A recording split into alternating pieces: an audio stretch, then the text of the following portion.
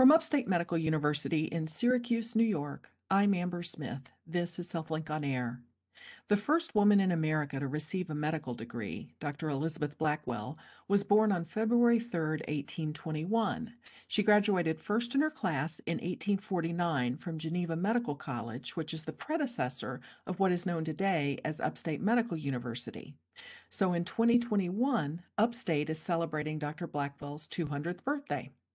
With me to talk about what medical school is like for women today are two medical students, Neelima Dosakayala and Sruti Akula. Welcome to HealthLink on Air, both of you. Thank you for having us today. Happy to be here. So the Association of American Medical Colleges says women make up more than half of the enrollment at U.S. medical schools. Do you see that at Upstate? Sruti? Yeah, I do. I think they said for the 2020 to 2021 year, they had more than 51% females enrolled. And I think our class does definitely reflect that. At least from what I've noticed, it seems pretty equal. And Neelima, is that true? Do you have male and female professors as well? Yes, we definitely do. We have a good mix of both women and men professors in our class. Now, Dr. Blackwell was a teacher before she became a physician, and from what I've read, apparently she didn't like the idea of studying the physical structure of the body and its various ailments. So let me ask each of you what draws you to medicine and how you knew this was something that you would enjoy making a career of. Sruti? Yeah, that's a good question. I think my favorite part of medicine is the detective aspect of it. Like when you have a patient that comes in and they present with a problem, you're kind of working as a detective to see how you can help them get better and get back to their everyday life and help them in that aspect. And then I think I also like the aspect of medicine in that it's always evolving, right? You never know everything in medicine, especially in a year like this where there's so much that's changing. I think you're, even as a physician, you're always learning, and I really like that aspect of it. Well, Neelima, what about you? Can you tell me what drew you to this field? Sure. Like Shruti, I also enjoy helping people in a way that you are able to figure out what is wrong with them and what you can do to help them. But also, I think for me, medicine is more than just treating an illness or a disease. Medicine involves treating a whole person. And sometimes it's not just about giving someone medicine to make them feel better, but it's also about preventing them from getting sick. So that's a big part of why I chose medicine. Well, I know this is a very general question, but I want to ask what medical school is like for you. And I guess we'll start with Sruti. Is it as demanding as you thought it might be? Um, yeah, so medical school is definitely a lot, but it's normal. When we have our shadowing and we're able to go into the hospital, obviously this year, like it's a little different, but I think that also gives you that like real world aspect of this is what I'm going to be doing. So that's like the end goal. But I do think that there is time to do things you're interested in as well. Like you do have time for other things other than just studying all the time, but you are studying a lot. Well, you mentioned shadowing. So is that where you're with a physician and kind of seeing what their workday is like? Yeah, exactly. So some rotations in the hospital where you're basically rotating with a team. So a team, you have a physician, residents, and then maybe like an upperclassman medical student. And so you get to see basically what a day in the hospital is like for them. But with this being the pandemic, that's changed substantially, right? Yeah, unfortunately, we weren't allowed in the hospital, especially during the peak COVID time. So there were other opportunities for us to get involved, though, which was nice. And I think a lot of our classmates really rose up to the plate and organized like different volunteering opportunities and different virtual things. So we were still staying involved. But in terms of shadowing, until recently, we weren't really allowed back in. And now, again, with the upsurge, we're not really allowed in the hospital. Neelima, let me ask you, how many hours do you spend in class and studying per week? I think that really varies day to day. We thankfully have the option of viewing our lectures online at our own time. So we're able to create our own schedules around, our lectures and maybe our extracurricular activities. So I guess every day, if we have, 5 lectures, that would be 45 minutes a lecture. So I would say, 5 lectures a day would be around 5 hours. And then reviewing those lectures would take another couple of hours. So it's pretty much a full work day. And then beyond that, we always have other study materials also because we're second years. So we have to prepare for the big end of year exam called STEP. So just a full day, and you kind of just fit in breaks here and there. Do you have time for anything else like exercise or TV watching? Is there much of that in the life of a medical student? It's far and few, like in between. We definitely have to make time for things that we want to do. And I do think that if I plan out my time well enough, I do have time to relax and spend some time with friends or, watch a show or exercise. Also, just I think stress relief is a big part of medical school because we're constantly running and we do have to make sure that we take time to de-stress and get back into things. You're listening to Upstate's HealthLink on Air. I'm your host, Amber Smith, and I'm talking with two medical students, Neelima Dosakayala and Sruti Akula. Now, in Elizabeth Blackwell's day, medical school was 2 years, and so now it's 4. But then what are your plans after the 4 years of medical school are over? Sruti?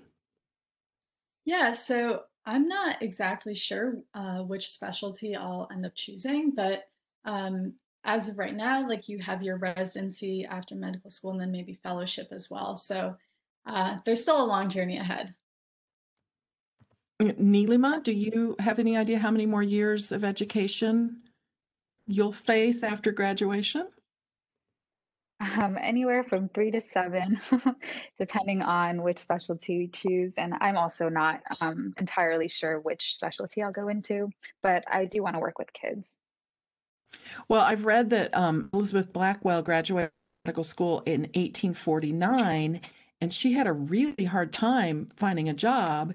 And when she finally put out her own shingle, she had a really hard time getting patients because nobody wanted to see a female doctor. So I wanted to ask each of you about your plans after graduation and whether you think gender will affect those plans. Suruthi? I think personally, the way gender has affected my plans after graduation is more in terms of how I can balance my family life with my career as well.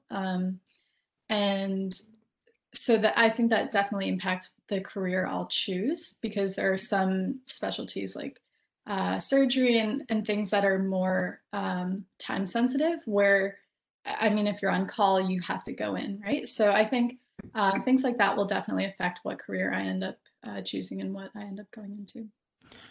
Do you see your male medical student colleagues making similar considerations as they choose what they want to specialize in?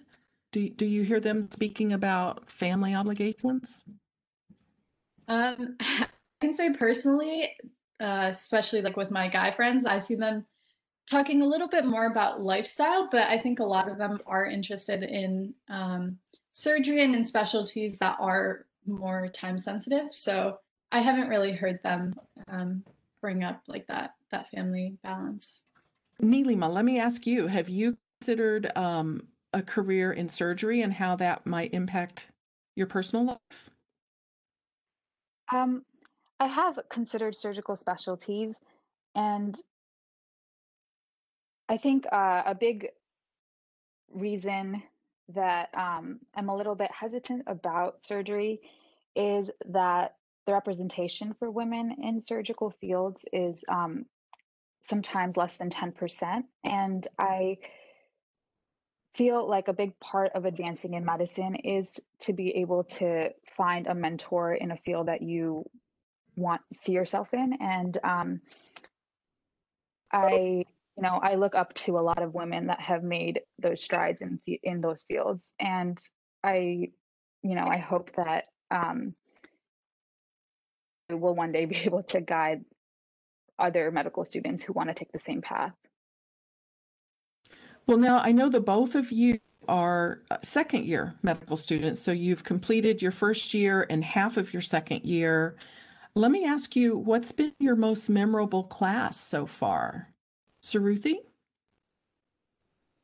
So that's a hard question because there have definitely been organ systems that we've learned about that I think are very interesting. But I think overall my favorite class has probably been anatomy, and basically we learn the anatomy of each organ system as we learn it, and it's very hands-on, and you can directly see, like, if you have some of our dissections that we did had like knee replacements or joint replacements, and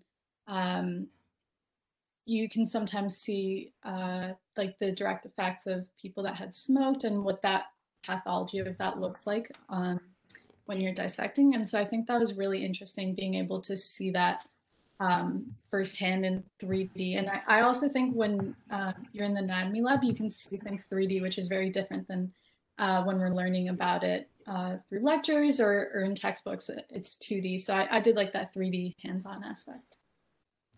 Those lessons seem like they're things that'll stay with you for your entire career.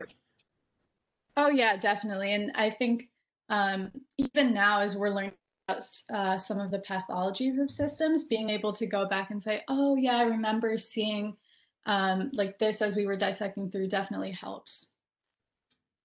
Neelima, what about you? Do you have a favorite?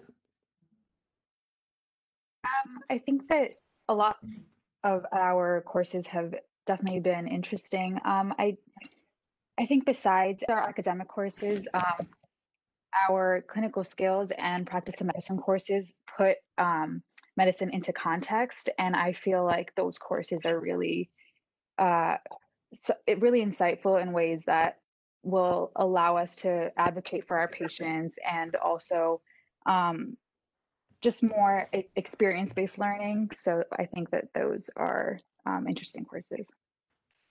And your third and fourth years that are coming up, those are a little more hands-on, right? Yeah, during our third and fourth year, we'll be actually rotating through the hospital. So like I was mentioning earlier, the teams, so we'll be part of those teams. Well, let me ask each of you, since we're celebrating or marking Elizabeth Blackwell's 200th birthday, if you could speak to her today, what would you say to her? Has she been an inspiration to you? Yeah, if I could speak to her today, I would definitely thank her. If it wasn't for people like her and all the difficulties she went through, but still persisted, I don't think we would be here today. And if we were, we would definitely face more challenges than we do now. I mean, now, like being a female in the field, I for the most part don't really feel any difference than my male colleagues. Neelima? Yeah, I think I would say the same. I would say the same. I would thank her for allowing us the opportunity to do what we do today. And not only did she was not only was she a pioneer in what she did, but she also set up a foundation for other women to follow. And besides fighting for women, she also fought for racial inequity. And I think that we see a lot of the same parallels today. And I thank her for starting the work, and I hope that we will be able to continue it. Well, thank you to Neelima Dosakayala and Sruti Akula, medical students at Upstate Medical University's College of Medicine. I'm Amber Smith for Upstate's podcast and talk show, HealthLink on Air.